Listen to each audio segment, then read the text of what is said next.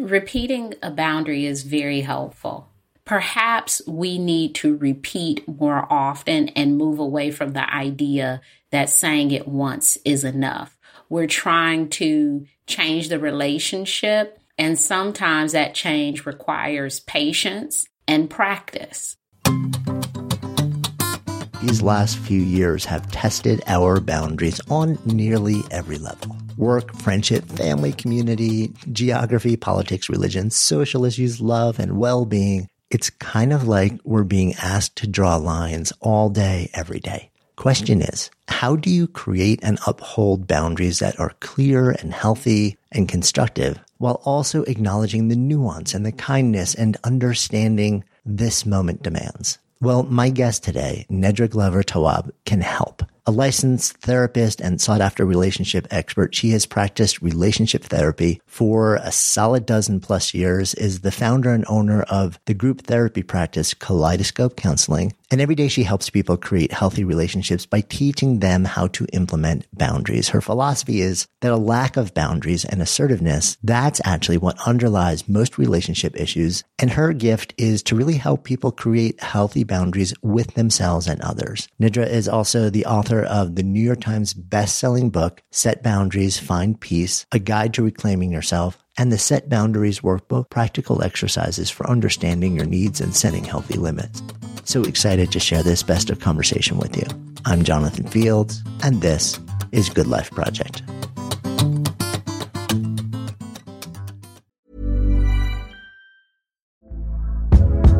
Hey there, it's Michelle Norris. I'm host of a podcast called Your Mama's Kitchen. When I travel, I'm usually looking for a way to find a taste of home when I'm not at home. And one of the things I love to do when I am at home is entertain. And Airbnb allows me to do that. When I was in California recently, I rented a house that had a great kitchen. And when we were sitting around the table, we were all thinking, we're in someone else's house. Someone could be in all of our homes as well. If you have a home, but you're not always at home, you have an Airbnb. Your home might be worth more than you think. Find out how much at airbnb.com/host. Good Life Project is brought to you by Understood Explains, a podcast that's like a beacon for parents navigating the special education system. Hosted by Juliana Urtubey, a special education expert, this season is all about individualized education plans, or IEPs. Juliana breaks down complex topics like how to tell if your child needs an IEP in a way that's easy to grasp. I checked out an episode of Understood Explains about the difference between IEPs and 504 plans, and I was struck by the balance of empathy and practical advice. It's not just about understanding the system. It's about empowering parents and caregivers to advocate for their children, which is just so important. So I've known a number of people who've had to literally scramble to figure out how to advocate for their kids when the system seemed to just make it so hard to get the support that they need and deserve. So if you're a parent navigating this world, or even just wondering if it's right for your family, I encourage you to give Understood Explains a listen. Search for Understood Explains in your podcast app. That's Understood Explains. It's like having a roadmap for a journey you didn't expect, making it a little less daunting.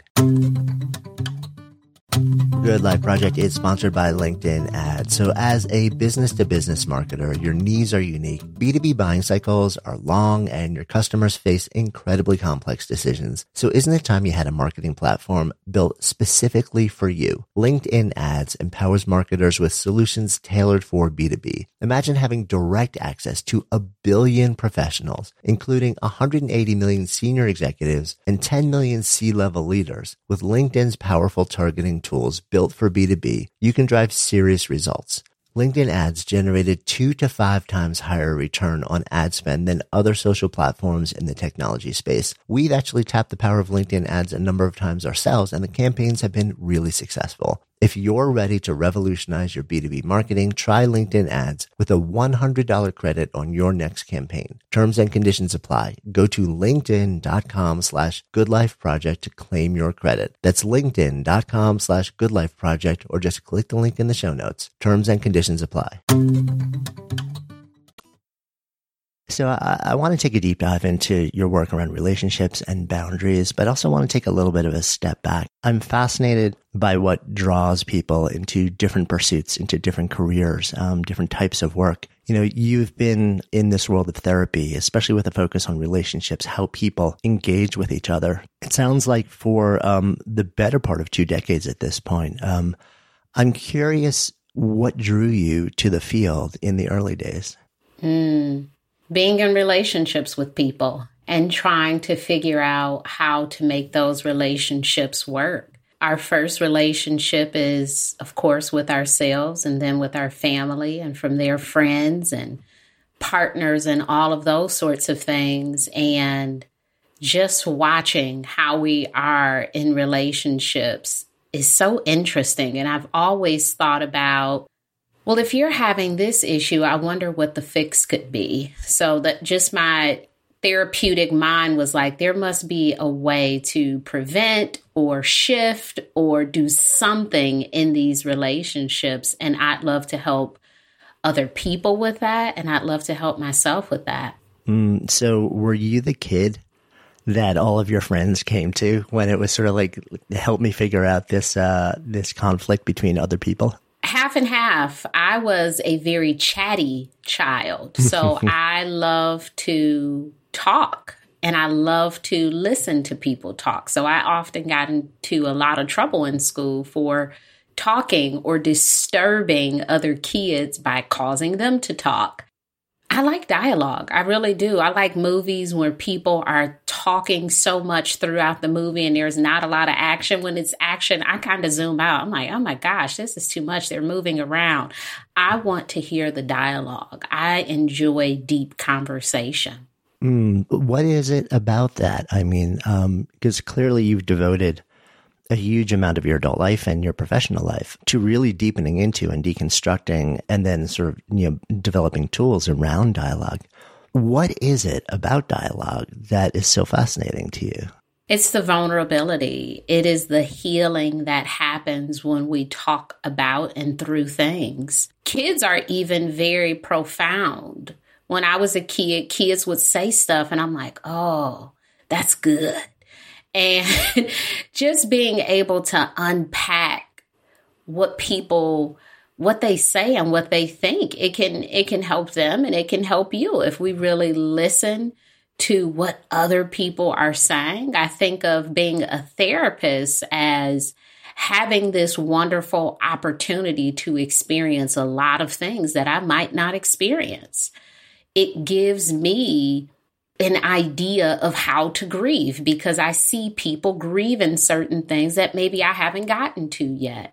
Or I'm able to share with them some ideas about things that I have grieved. So there is this process just in talking and listening where we are getting to experience life before we actually experience it. Yeah, that makes so much sense to me.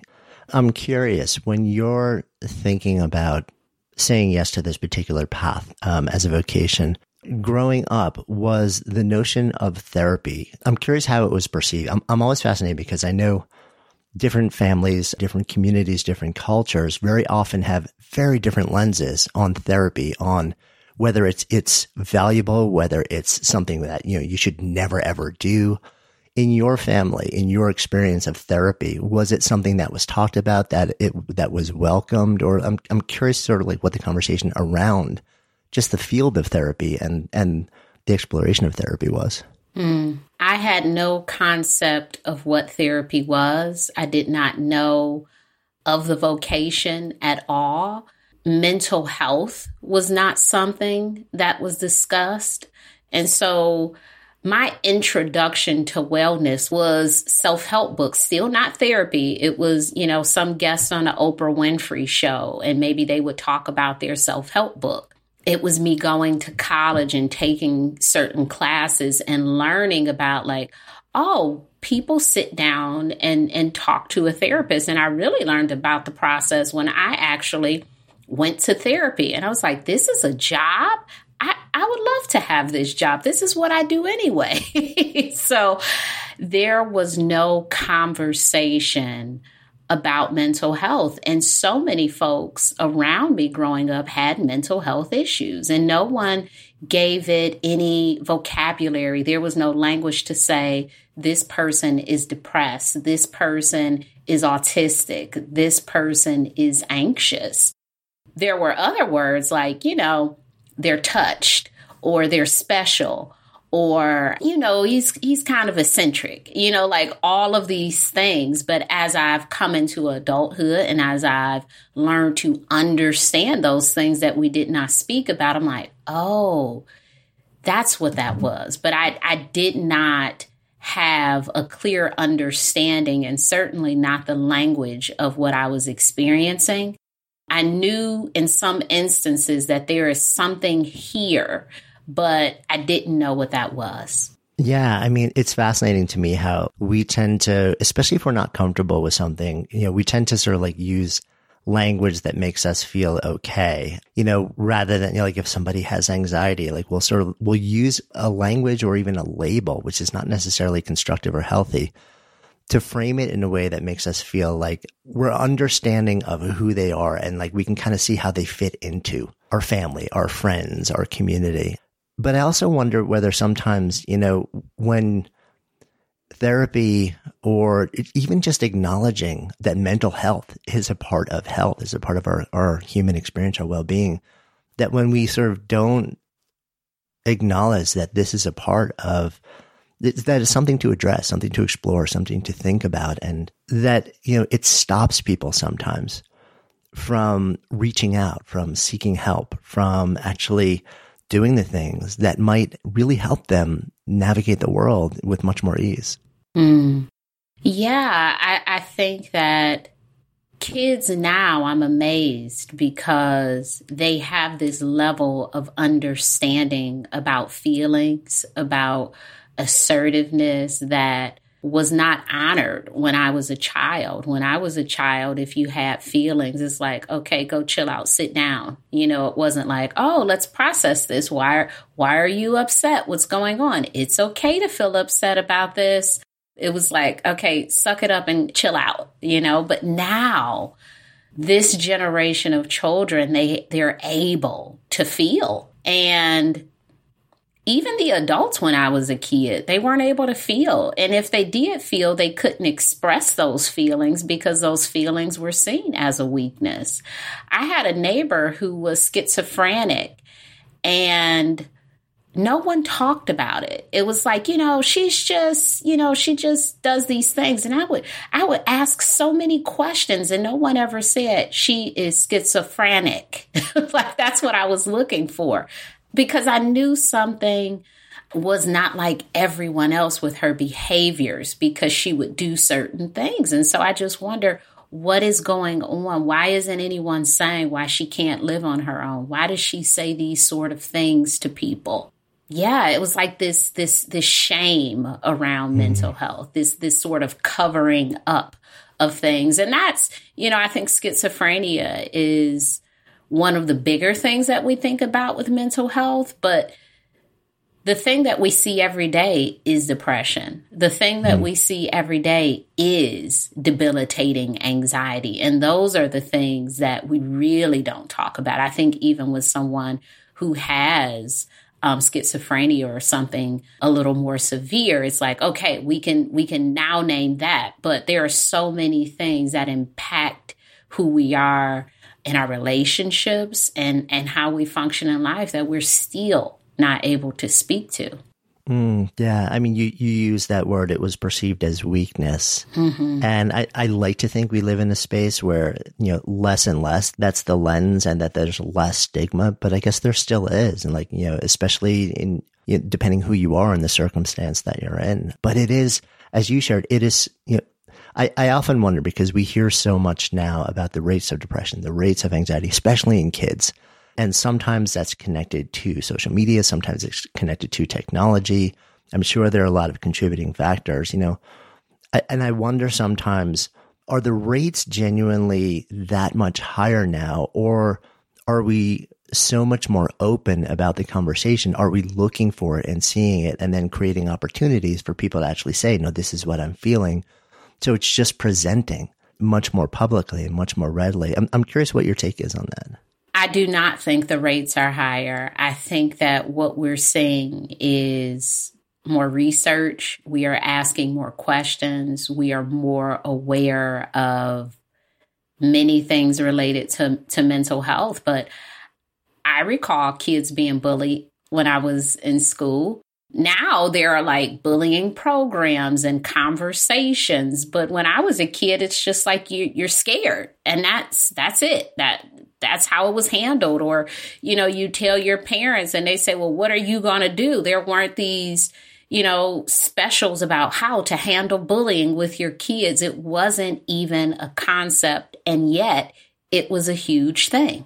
Yeah. So when you decide to step into this field and you decide to focus intensely on sort of like interactions between people and relationships, at some point, boundaries become something that comes up over and over for you. And that's certainly become, an intense focus of your recent work, your recent books. Tell me what it was that led you to start to focus on this, the idea of boundaries as something that was critical.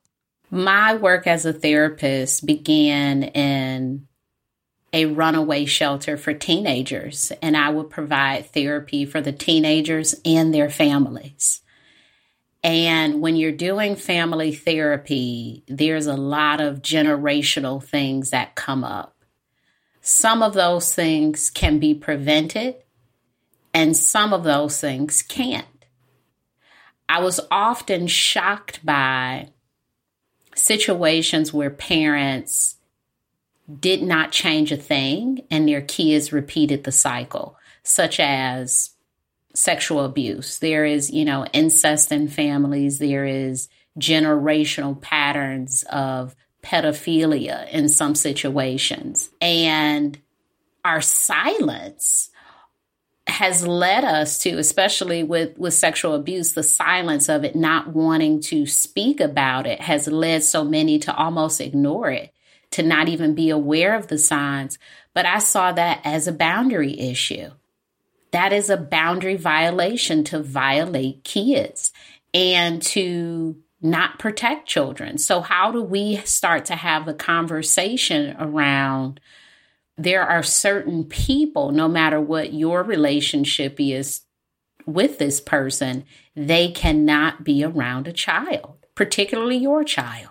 And those are hard conversations to have. And from there, I saw enmeshment issues, codependency issues with alcoholism, drug abuse in families. And as I grew in my career, I started to move from teens to adults who are now the adults dealing with the trauma of childhood, boundary violations. And now, guess what? They have to set boundaries. And oh, how hard it is to tell someone no when your no wasn't honored. Oh, how hard it can be to stand up for yourself when you were abused for doing so. So the work really became, how do I help people to reclaim their voice? How do I encourage them to be more assertive and assure them that, perhaps there will be consequences, but maybe not as bad as you're thinking. And so the work evolved from the abusive boundary violations to some of the more routine things that we see, like work-life balance and, in our marriages and all of those sorts of things. But all of the work has certainly been so much about boundaries. Yeah. I mean, the notion that you started out in a setting where so much of it was related to trauma and sounds like, often multi-generational trauma. And it's got to be when boundaries either don't exist or are violated in such a way, and often at such an early age. And then you see the same pattern through generations. For somebody to then reach a point where they are effectively trying to break that cycle, it's almost like, I wonder if it's almost like when you see this, not just changing a behavior or belief set, but almost rewiring your identity. Mm-hmm. Yeah. And that's typically the point when people come to therapy. They're in this phase of, I am trying to do something different. And then there's this pushback when you start to set the boundary of this family member is dangerous, or this is what happened and I want to break away from it, or this is what I'm trying to do to lead a healthy life. Sometimes it's just going to college. It could be moving to a new place. It could be any sort of thing that can be a threat to a system that hasn't had a lot of healthy boundaries. And so people do come into the therapeutic space and they're like, what is wrong with me? And my job is then to reassure them, nothing. There is nothing wrong with you. And what you're experiencing is a natural part of changing. Really, you're changing not only yourself, you are battling a system. Sometimes the system is work that is saying you need to work 65 hours a week and always be available. You are battling a system. And when you're doing that, you may have a boss who says, well, why can't you answer your email at 6 p.m.? Why can't you? Everyone else here is doing it. Doesn't mean that everyone else has healthy boundaries. It means that this system has operated with none. And the expectation that you stay in line is very alive. And it is okay to say, I am finished at this time, because your mental health is impacted. There are so many people who come to therapy after they have already taken that time away from spaces. They're ready to leave the relationships. They're ready to throw in the towel with work, because it's the last resort. It's not, oh, how do I prevent this? How do I deal with it while it's happening? It's like, I can't take anymore. If this doesn't work, I don't know what will work for me. Yeah. So it's not proactive. It's usually at a point where somebody's probably, the boundaries have been impeded on so much and so deeply that they're sort of like, it's like a final resort type of thing. Like, if I need to figure this out because I'm just about to break. Mm-hmm. Hi, this is Janice Torres from Yo Quiero Dinero. From a local business to a global corporation, partnering with Bank of America gives your operation access to exclusive digital tools, award-winning insights, and business solutions so powerful you'll make every move matter. Visit bankofamerica.com/banking for business to learn more. What would you like the power to do? Bank of America, N.A. Copyright 2024.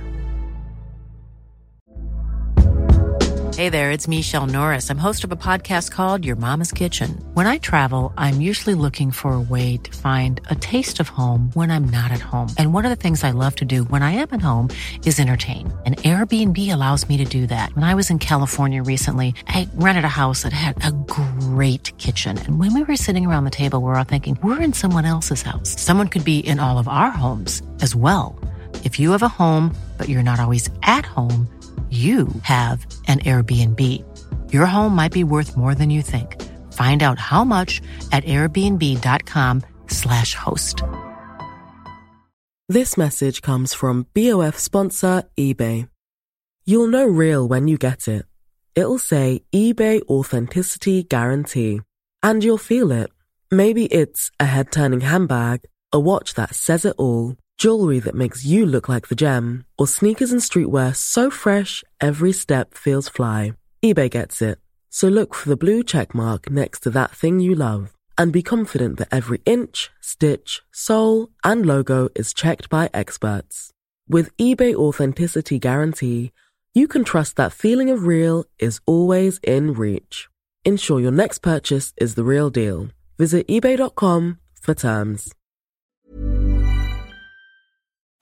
Good Life Project is sponsored by Lexus GX. So have you ever owned something that inspired you to just up your game? For me, it was this high-end mountain bike. I love the ultralight frame, the suspension, the precision gearing, and I realized it deserved to be ridden to its full potential. So I started training harder so I could experience the joy it could give back to me. And it paid off. That bike helped me discover just new levels of performance and straight up joy. When we own exceptional things, they inspire us to do exceptional things. The all-new Lexus GX has an exceptional capability that will have you seeing possibilities you never knew existed. Its advanced technology and luxurious interior mean that wherever you go, you'll never go without. Imagine tackling rugged landscapes with the available 33-inch all-terrain tires and multi-terrain select, then unwinding with the available front-row massaging seats. This is a vehicle that inspires you to go further, to live up to its full potential. So why settle? Live up to the all-new Lexus GX. Luxury beyond limits. Experience amazing at your Lexus dealer. Let's talk about what we actually mean with this word boundaries, because I think probably people will hear that differently. When you use the word boundary, what are you actually talking about? I think of boundaries as your needs, your expectations, things that will keep you safe and sane in your relationship with yourself and others. There are some pretty clear boundaries that are legal, right? Laws are boundaries. And there are some that are just for us and very unique. It's interesting to hear you use the word expectation. It's sort of like, this is the expectation I have for how, I guess maybe I will treat myself, how others will treat me. Because that expectation also, it sounds like, is something that can be changeable potentially over time, and maybe changeable for the good, but also maybe changeable in an unhealthy way. Yes, I think as we change, our expectations of people can change. I've been in conversation a lot lately with adults who are trying to navigate their relationships with their parents because their parents' expectation has not changed of them as children, but the adults' expectation has changed of what a parenting job looks like when I'm an adult. And so it can be very challenging to shift roles in relationships when we have a global idea of this is how it should be. We have to be flexible sometimes with our expectations, especially when we're in relationships with other people. Maybe not with ourselves. We can control whatever expectation we want, but with other people, things change and we have to allow some things to shift. And if not, we always have options in our relationships to stay or go. Yeah, that makes a lot of sense. You talk about a number of different types of boundaries. So I thought it would be helpful to walk through sort of like the major categories. Probably first up is what I think a lot of people might think about first and foremost when they think about boundaries, which is literally physical boundaries. What are we talking about when we talk about physical boundaries? We are talking about your body and your space.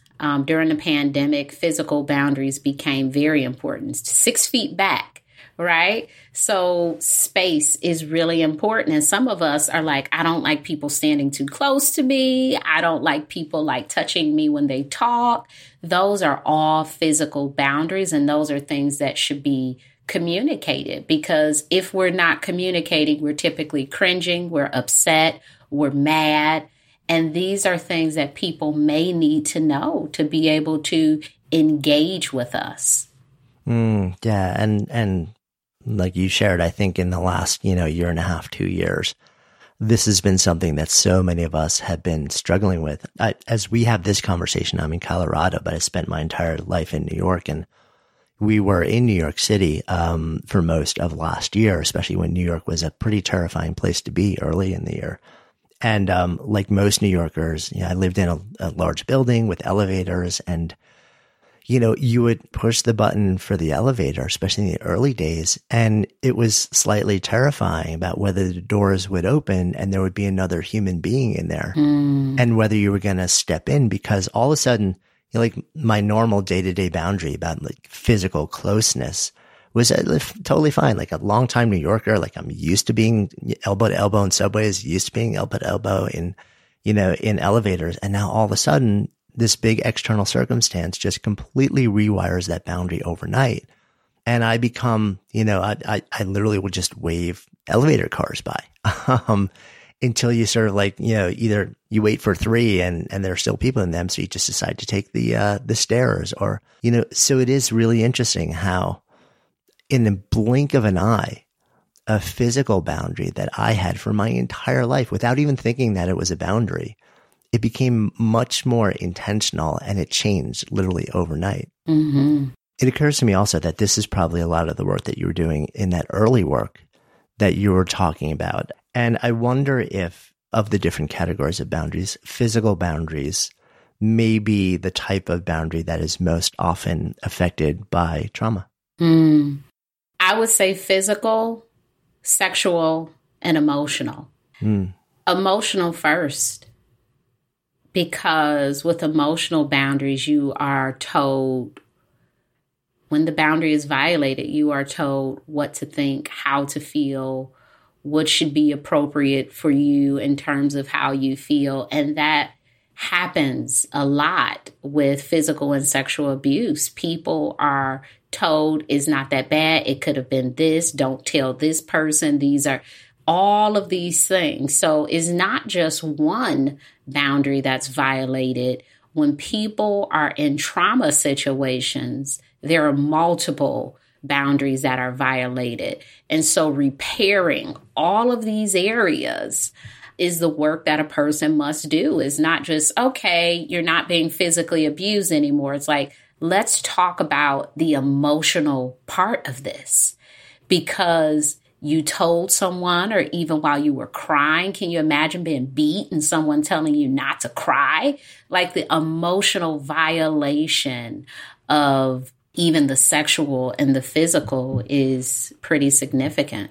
Yeah, I could see how they would compound and be intertwined in really devastating ways. So you just referenced emotional and sexual. So we've talked about physical, sexual, emotional. Intellectual boundaries is something that you referenced too, which I thought was really interesting and I'd never really thought about before. Tell me more about this. Yesterday, I was watching a show with my daughter, and she was saying, this is the person on the show who doesn't know a lot of stuff. I said, what does that mean? She's like, the person who doesn't understand things. And I thought to myself, oh, she's saying stupid.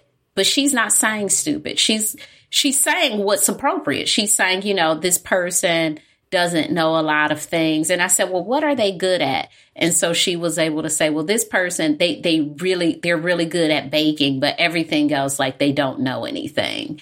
And so it reminded me of intellectual boundaries, because the intellectual boundary is saying that people are stupid. They're dumb. They don't understand things. Their ideas are off. They don't matter.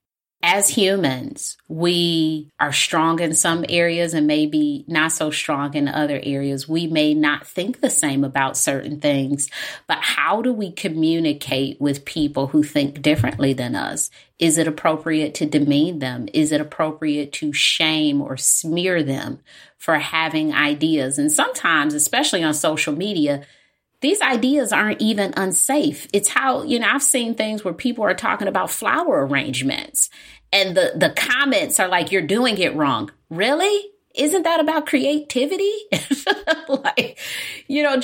Just to stomp on someone's differences is often a intellectual boundary, particularly when their differences does not harm them or other people. I mean, the example of flowers on social media, clearly an example of when it does not harm other people. But I feel like we're in this moment, especially now, where we have these ideological divides and people are so dug into their ideas and their beliefs. And many of them have spent a lot of time researching and studying and forming these things and feeling like they've done the work, and they will defend them, vigorously. And so it's interesting, the notion of intellectual boundaries. On the one hand, you say, okay, so we want to have our ideas respected. We want to have our expectations, as you sort of referenced before, about how we'll be treated based on our ideas, or how our ideas will be received, respected. And yet, on the other hand, we're in this moment in time where so many people see another person's ideas as fundamental to that other person's identity. And so it like everything gets completely enmeshed, tied up, blended into this thing where I wonder how you can set ideas, between two individuals, let's say, where you can say, this is how I feel. Like, these are my ideas. These are my beliefs. I would like them to be respected. When two people so vehemently disagree and they see that disagreement as being on the level of literally defining each other's humanity, in a way which sometimes will stop somebody from seeing another person's humanity. I'm always skeptical about us deciding which thing defines someone's humanity, because for centuries, for decades, we've gotten it wrong, where we say, oh, this type of person is this. Black people are this, and this is this. And it's like, I don't know if we're the best definers of what certain things mean about other people. And so the whole intellectual piece, and particularly the internet, because that's where we started, we're getting a piece of people. We're not getting the whole person, especially when we're looking at these bite-sized bits of information and we don't know their full life. We don't have any context behind certain things. It's hard to make a judgment call based on what someone is saying. And I think that there are some things that are absolutely harmful. There are some things that are hate. And I think most social media platforms would agree with you and say this person shouldn't even be on here. Right?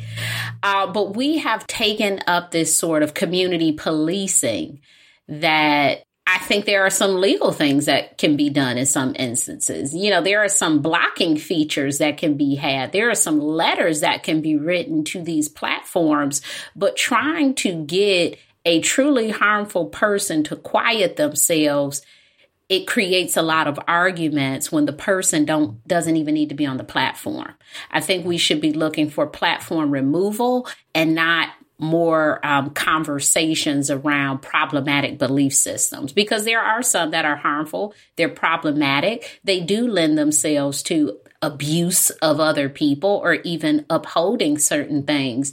But how do we address those things so the issue is actually resolved and not in a way that's creating more conversation and attention towards a problem? Yeah, that makes a lot of sense to me. And I feel like it also relates to, you just wrote a piece about red flags. Like there are moments where, it's sort of like, well, maybe this is an opportunity to step into conversation. And there are these other really clearly defined moments where it's sort of like, no, this is something where like there actually is no conversation right now. Mm-hmm. And it's important to sort of like identify those things and those moments. You also talk about material boundaries. What are we talking about there? Your stuff. That's your material, your possessions, your money. Those are your things and they should be respected. If you loan someone something, it should be returned in the way that you lent it out. Or, there should be some idea about, this is my expectation for my car. This is my expectation for my home. You have some level of ownership over the things that you possess, and other people do too. This is one where, there are laws around tearing up property. Like there are laws around violating material boundaries. It is a very serious thing. And we feel, very seriously about it. And yet it can be very hard to communicate to someone your expectations around your stuff. Yeah, I mean, and even sort of the lesser infractions where it's not a law thing, but maybe like you're living with roommates, right? You've got like 4 people in an apartment or a suite in college, or maybe like, like you're in, in a new place and you're sharing space with people who maybe you're not even super comfortable with yet. Maybe you're kind of just more roommates and not quite yet friends. I have to imagine that this comes up all the time in those situations because people will have very different expectations about their stuff, and about whether it's okay to share or to use. And if you do, how do you actually treat it? The last category, and tell me if I have this right, and it being the sort of like last one, was time boundaries. Tell me more about this. Absolutely. I think that is the one that many of us are most impacted by. We're constantly trying to figure out how to turn the clock back, get more time out of a day, manage our time better, all of these things. How do we develop healthier boundaries with time? And really, we have to be strategic about how we allow others to use our time and how we allow ourselves to use our time. Often, we get very upset at people for wasting our time, for using too much of our time, when in actuality, we're in power of what they can waste, right? We're not giving our time away. We're allowing it to be used. And so if there is an issue with time boundaries, we really have to think about, what can I do to manage the time that I have? So how do you handle a situation? You kind of referenced this earlier in our conversation, but I think it's so relevant right now in this moment. How do you handle a situation, especially around time boundaries, where I feel like this really comes up often, probably, where you have a particular expectation about like what's okay and what's not okay with your time, but you exist within a greater culture or community where there's a norm, there's a cultural norm about what is and what isn't okay. And there's a big clash. So like the example you gave earlier, let's say you work in a company, and the expectation on your team is that the leader or the manager can call on anyone in the team at any given time. And that's kind of what people are saying yes to when they sign up for. And, they're extraordinarily well compensated. And it's sort of like the team or the project of the company everyone aspires to be a part of. And the norm is you will be basically surrendering your life. I'm thinking back to a past part of my life where many, many years ago, I was a lawyer, actually, and I worked in a giant firm in New York City. And it was expected that you would work, 80, 100 hours a week. And if there was a call, you would show up. That actually ended up putting me in the hospital. Because I honored that norm. I had never drawn my own boundaries. But I'm wondering how you deal with it when this is tied to something like your ability to earn your living. And there's this cultural norm that's really strong and it's really expected. And it's been established since way before you showed up. And you're at a moment where you feel like if you set your own boundary, it may well leave you without a job. I love talking to attorneys and accountants about time boundaries because those are industries where there is no concept of time boundaries. It's like, no, I have to do this. Like, this is a really important thing. And I often wonder, what if someone stopped doing it? What if we change the culture? Because I think what we're agreeing to is continuing in the culture that exists. Many other systems have been shifted simply by people changing. How do we say, I will be the person on vacation not responding to this thing? How do we get other people to join us? How do we start to have these conversations? Now, I understand that when you agree to work in certain places, that there is a culture of overworking. But we know that overworking doesn't mean that you're being more productive because you're often distracted, you're tired, you're all sorts of things. There's so many problems with overworking people, burnout being the top one. So how do we create truly engaging work environments? It's not having people work 70 to 80 hours. If they're working 70 to 80 hours, man, if you let them just work 40, they'd be as productive as if they were working 90. Yeah. I mean, I 100% agree with that. And yet still, if you're that person who's in that culture and you say no, there's a safe bet that you're going to lose your job. And let's say you have a family to support. It's got to be a brutally hard moment, because you're trying to do what's in your best interest, what's in like the best interest of your well-being, your physical and emotional well-being. And at the same time, you feel that there's a value around you potentially supporting yourself, supporting a family. So I wonder if there are these moments where drawing a boundary line, has potentially much bigger implications. And you would love for that system you're working to change, but it hasn't yet.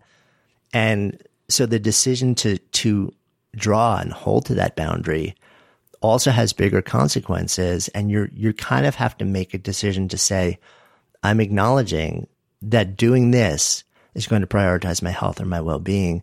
And it may also have consequences, but it's sort of like a value-based thing. It's important. It's so important to me that even if there are consequences, this is the thing I still have to do. Yeah, I think that as you stated with your situation, the consequence for you personally was being hospitalized. So it's almost as if pick your consequence. Do you want to not be able to work at all? Or do you want to at least try to change some of the things? Now, with those career fields in particular, I think there are small ways that we can place boundaries, and that's how the boundary setting starts. It's not this grand, I'm not, but it is these very small things that you can do to start allowing people to acknowledge that there are some boundaries in place. Now, I have often been shocked by the people who say no one has boundaries, and you can think of one person, even in that work environment, that has boundaries. It's like, well, this person leaves every day at 5. How? I thought this was a system where no one could do it. What are they doing differently? How are they able to really manage this system in a different way? So I think the bigger thing here is, how do we start small when we're in environments that will not accept our boundaries and we choose to stay in those environments? If we're choosing to stay, how do we have healthier boundaries in other areas? What are our self-care practices? What are our relationships like? You can't have relationships that are chaotic, no self-care, and work 80 hours a week. Like, you have to have some other things that are really holding you up so you can, function in this 80-hour-a-week job. And I think the challenge therapeutically is everything is on fire. It's not just that you are working 80 hours. It's you're working 80 hours. You have a terrible relationship with your brother. Your mother hasn't talked to you in 4 weeks. You can't keep a partner. Your laundry is. So there are so many things. So yes, you want to be an attorney. Let's focus on that piece, that piece you don't want to change. You want to stay there. But what about all of this other stuff that's also contributing to your boundary issues, that's contributing to the burnout?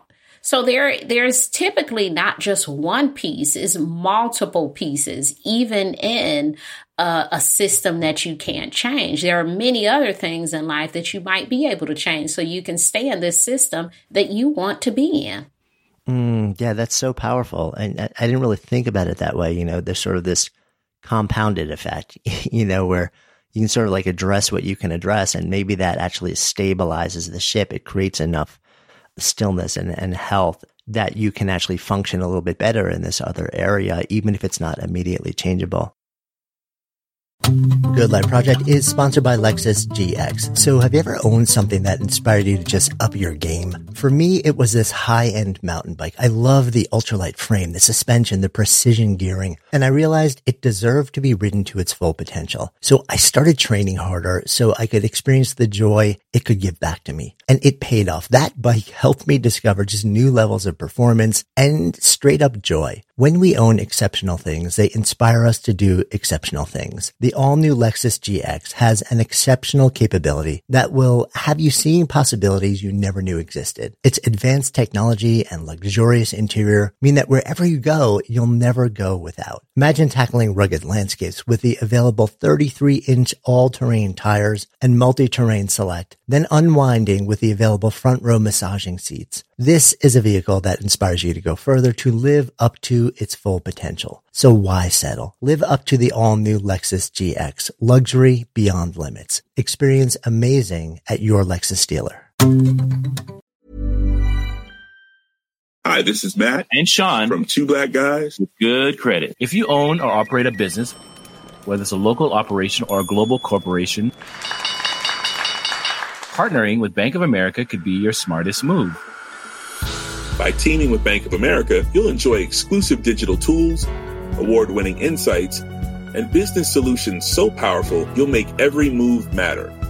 Position your business to capitalize on opportunity in a moment's notice. Visit bankofamerica.com/banking for business to learn more. What would you like the power to do? Bank of America, N.A., copyright 2024. This message comes from BOF sponsor eBay.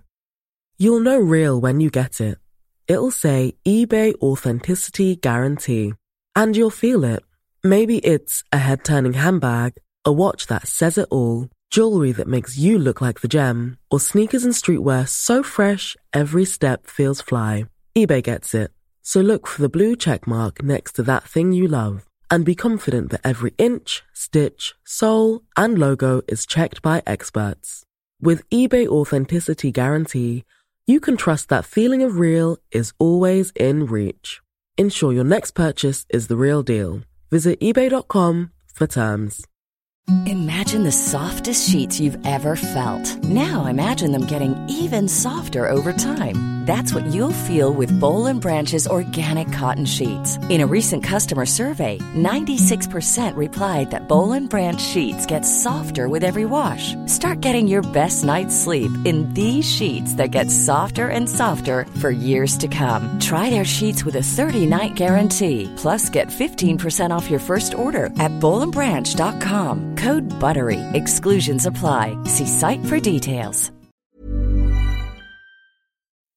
It also occurs to me, everyone these days is talking about this thing, the Great Resignation, where we've never seen this volume of people quitting job in measurable history.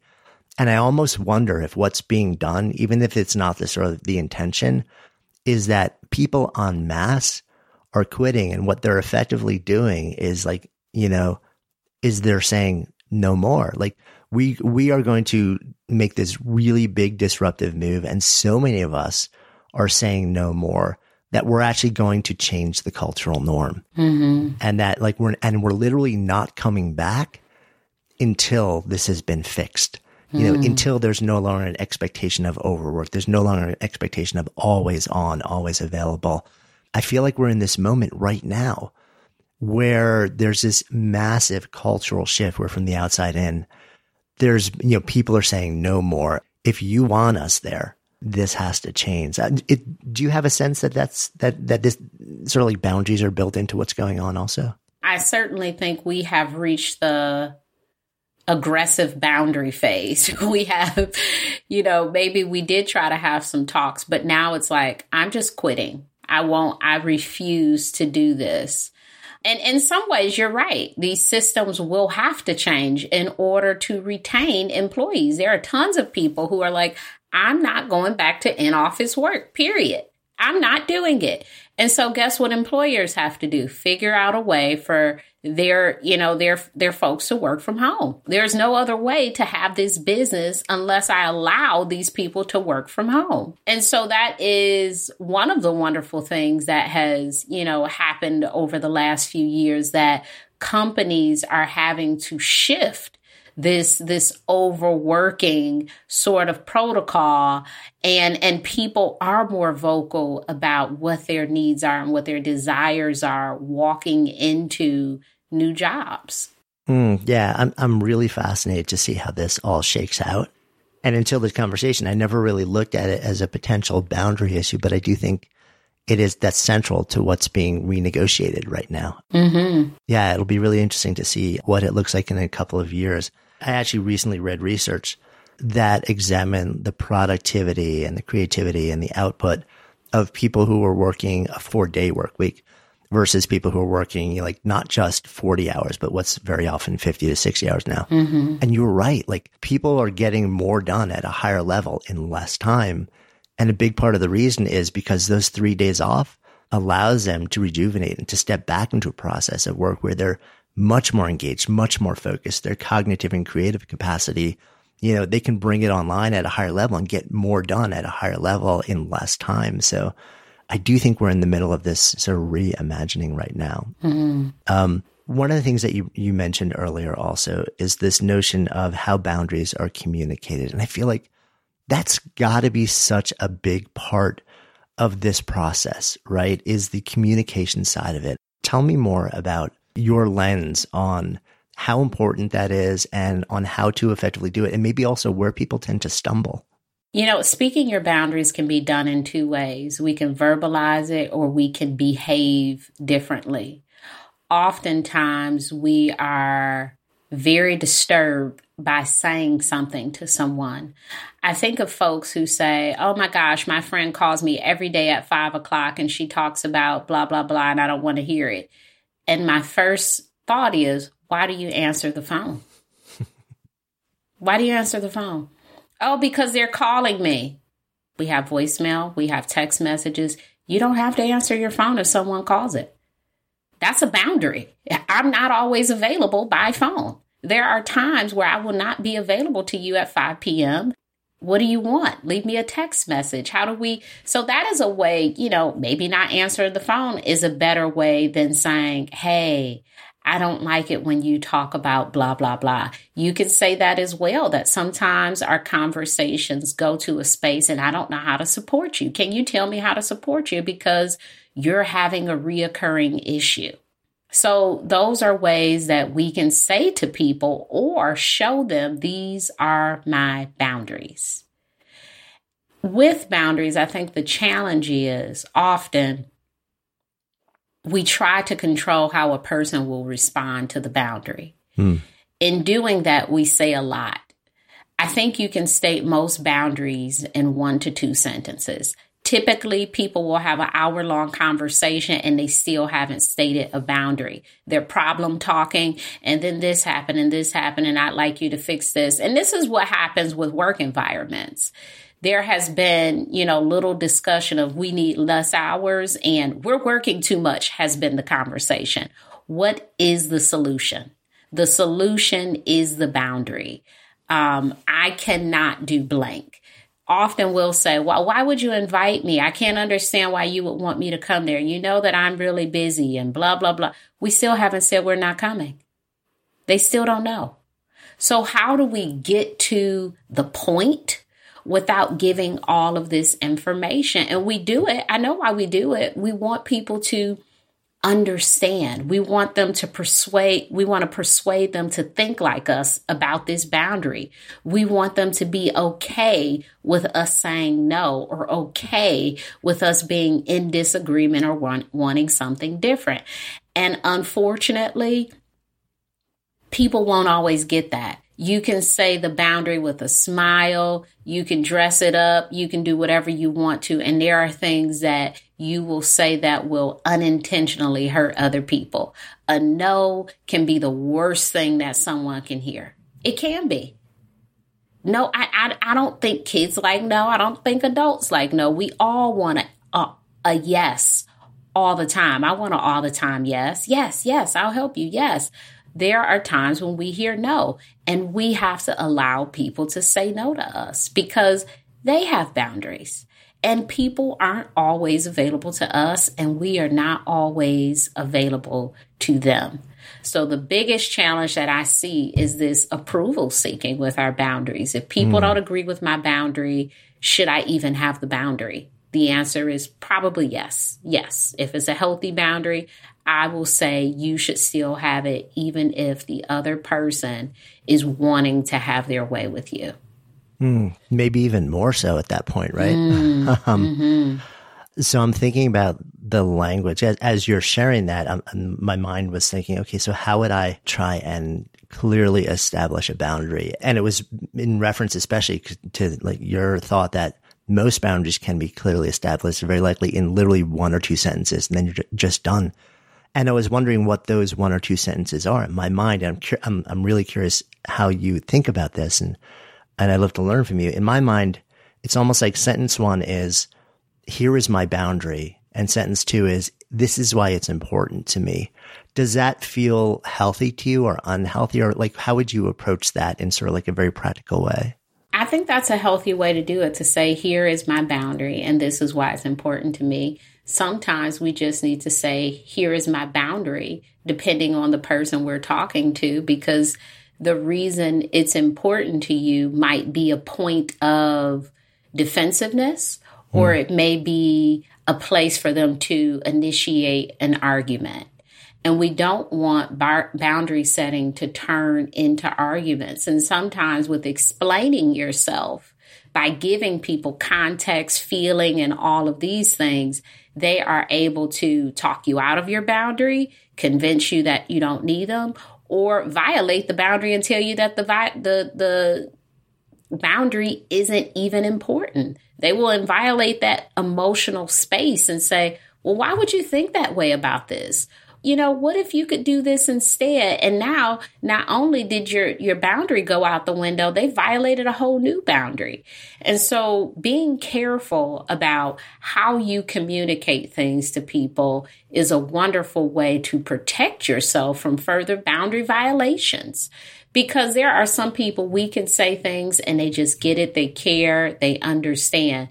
And there are others who have created such egregious boundary violations that even saying something that would make sense to 1,000 people, they will fight you about it. Yeah, I mean, I would imagine even if you said, like, here's my boundary, here's why it's important to me, there will be some people who will say, oh, but it shouldn't be important to you. You know, like, that's not a valid reason. They'll literally reject your own personal experience and they'll reject why something matters to you, and I would imagine trying to argue that it shouldn't matter to you, that it shouldn't be important to you. And then you get into this, like, the whole back and forth of defending it. So I almost wonder whether you even drop that second thing and just say, like, here it is. And simply, like, this matters to me. So, you know, like, I'm going to stand by it. I like going with the one sentence. Sometimes two, maybe, but I love the one sentence because it really lets people know what you feel about something. I think about a party invite, and if you don't want to go to a party, the best option is no, thank you. Thanks for inviting me, but I won't be able to attend. When we say things like, no, I can't go because I have to pick my auntie up from the airport, people will figure out 15 ways for you to pick your auntie up from the airport and come to their party. The real reason you don't want to go is because you don't want to go. And it's okay to say, I won't be able to make it. Yeah. Just succinct like that. And yet so many of us feel so uncomfortable just being direct like that. And I think it goes back to what you were talking about before, is that we're trying to take care of the other person. At the same time, we're trying to establish our boundaries. And also, I think so many of us are not comfortable with the notion that, oh, if I do this, this will lead to conflict, and I don't want to have to deal with conflict, so I'll just back away from it, rather than just being clear and standing with it. Mm-hmm. That, I would imagine, comes up in another scenario that has got to be really hard, and I would imagine especially now, because people are sort of being housed together in really intense ways. You know, when you establish a boundary, and then a person or a group of people, sometimes maybe it's a family member, refuses to respect that boundary, and yet at the same time, maybe it's a parent, maybe it's a sibling, maybe it's a cousin who you're not going to walk away from them. Like, family is family, and that's important to you. You know, so this is not someone who can easily, if you establish your boundaries and you make it clear, and you show that it's important, and they repeatedly overstep them, they don't honor them, and yet they are a part of the family that you're not going to walk away from.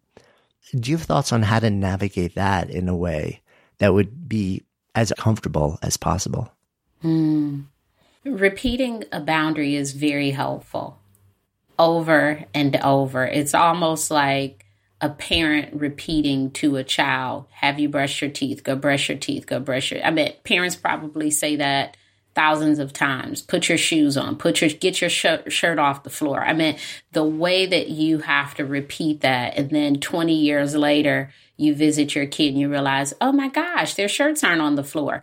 Perhaps we need to repeat more often and move away from the idea that saying it once is enough. We're trying to change the relationship, and sometimes that change requires patience and practice. When we aren't ready to leave, that doesn't mean that we should give up on our boundary, but that we need to lean more into repeating the boundary and really honoring it for ourselves. There are a lot of violations that occur that we are accepting. What is your consequence if this boundary is violated? If you say, hey, I understand you want me to babysit for you, but I need a heads up, maybe a day or so before. And this family member keeps just, hey, I have to drop my kids off. Hey, I have to drop my kids off. What is the consequence of that behavior? Do you say yes every time? Who's violating the boundary there? I would say you, because you have the power in that situation with this family member you don't want to cut off to say, no, I won't do it today. I have something else going on. They don't have to know what your something else is. You could be watching Curb Your Enthusiasm. That's not their business. But no, not today. So how do you uphold this boundary that you set with this person? That is the new work. They won't listen to you. They won't honor it. How do you uphold the boundaries that they won't honor? The last boundary that's popping into my head right now. We've been talking a lot about boundaries between you and other people, whether it's a family member, a friend, a team at work, a boss. Then there's the boundaries, and you write about this with yourself. Mm-hmm. And I think this gets provoked most often with technology and social media these days. It's sort of like, okay, so I literally have to stop myself. I have to set limits for myself. It's like an internal boundary where I'm actually so compelled to do this thing, which if I do it in a certain way or for a certain amount of time, can be really destructive to my mental health. And yet I keep doing it. So that it's like an internal boundary that we literally have to make this contract with ourselves. We have to honor our own boundaries. And so often we look at other systems. When I think about financial issues, we get really upset at the credit card company. Why are they charging us a high fee? Why are they doing this? And it's like, it is us using the card. It is us downloading the app. It is us doing these things. Now, of course, there could be safer practices with any of these things. But how do we manage ourselves and not put everything on the systems to keep us in check with ourselves? Because there are things that can get out of hand, and we can, the systems aren't even aware until there's some report that comes out that, oh, this thing is causing this. Well, we know that. We felt that. How do we step away from things when it's starting to disturb who we are? Now, with social media, we know that you get a hit of dopamine when you get a like and all of these sort of things. So it's, it's very strategic. However, I wonder if we could just go back to a time when we didn't even use it and we were okay with life. How do we put ourselves back in that space? I was talking to someone the other day, and I remember there was a time when you used to leave your home without a cell phone. Can you imagine such a thing? I was listening to Will Smith's book, and he was talking about having to wait on a phone call, be at home to wait on it. There was no cell phone. If you missed that call, you just had to wait for the person to call again. There was no caller ID. There was no it wasn't this constant connection. How do we say, I can still be that even in a world with blank? I can still use cash even in a world with access to this. Now, I'm not advocating for don't use credit cards. I like them. But if we have a problem with something, how do we set boundaries with ourselves to practice so we're having the experience that we want? Yeah, I feel like that's almost the ultimate frontier in the land of boundaries, and maybe the most challenging. It's funny, as a writer, it's interesting because the way that I actually do my work is I'm on a device which also is the exact same device that I see the little things on it. And I'm like, ooh, there's a notification here. There's a notification there. Like who just checked in and stuff like that. And I've learned that just like you described, there is a cycle of dopamine and then the technology that uses intermittent reinforcement that creates almost an addictive behavior pattern. And for me, I literally will, because I know myself and I know the way that I create boundaries is to literally enable programs that turn off all other connectivity to ensure that I literally I use technology against technology to enforce my own boundaries. Yeah, you have to outsmart yourself.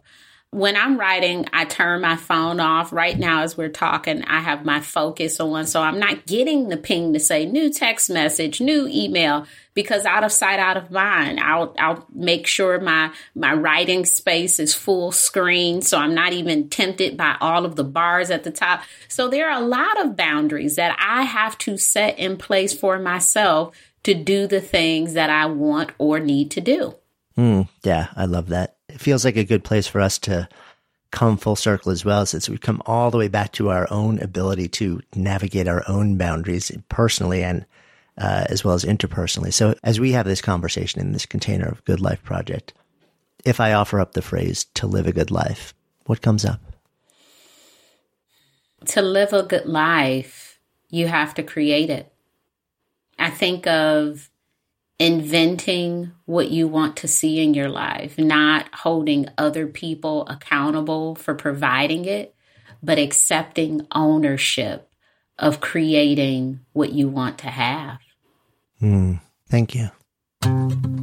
Hey, before you leave, if you love this episode, safe bet you will also love the conversation we had with Terry Cole, who brings this beautifully complementary lens to this critical and timely exploration of boundaries. You'll find a link to Terry's episode in the show notes. And of course, if you haven't already done so, please go ahead and follow Good Life Project in your favorite listening app. And if you found this conversation interesting or inspiring or valuable, and chances are you did since you're still listening here, would you do me a personal favor, a 7-second favor, and share it? Maybe on social or by text or by email, even just with one person. Just copy the link from the app you're using and tell those you know, those you love, those you want to help navigate this thing called life a little better, so we can all do it better together with more ease and more joy. Tell them to listen. Then even invite them to talk about what you've both discovered, because when podcasts become conversations and conversations become action, that's how we all come alive together.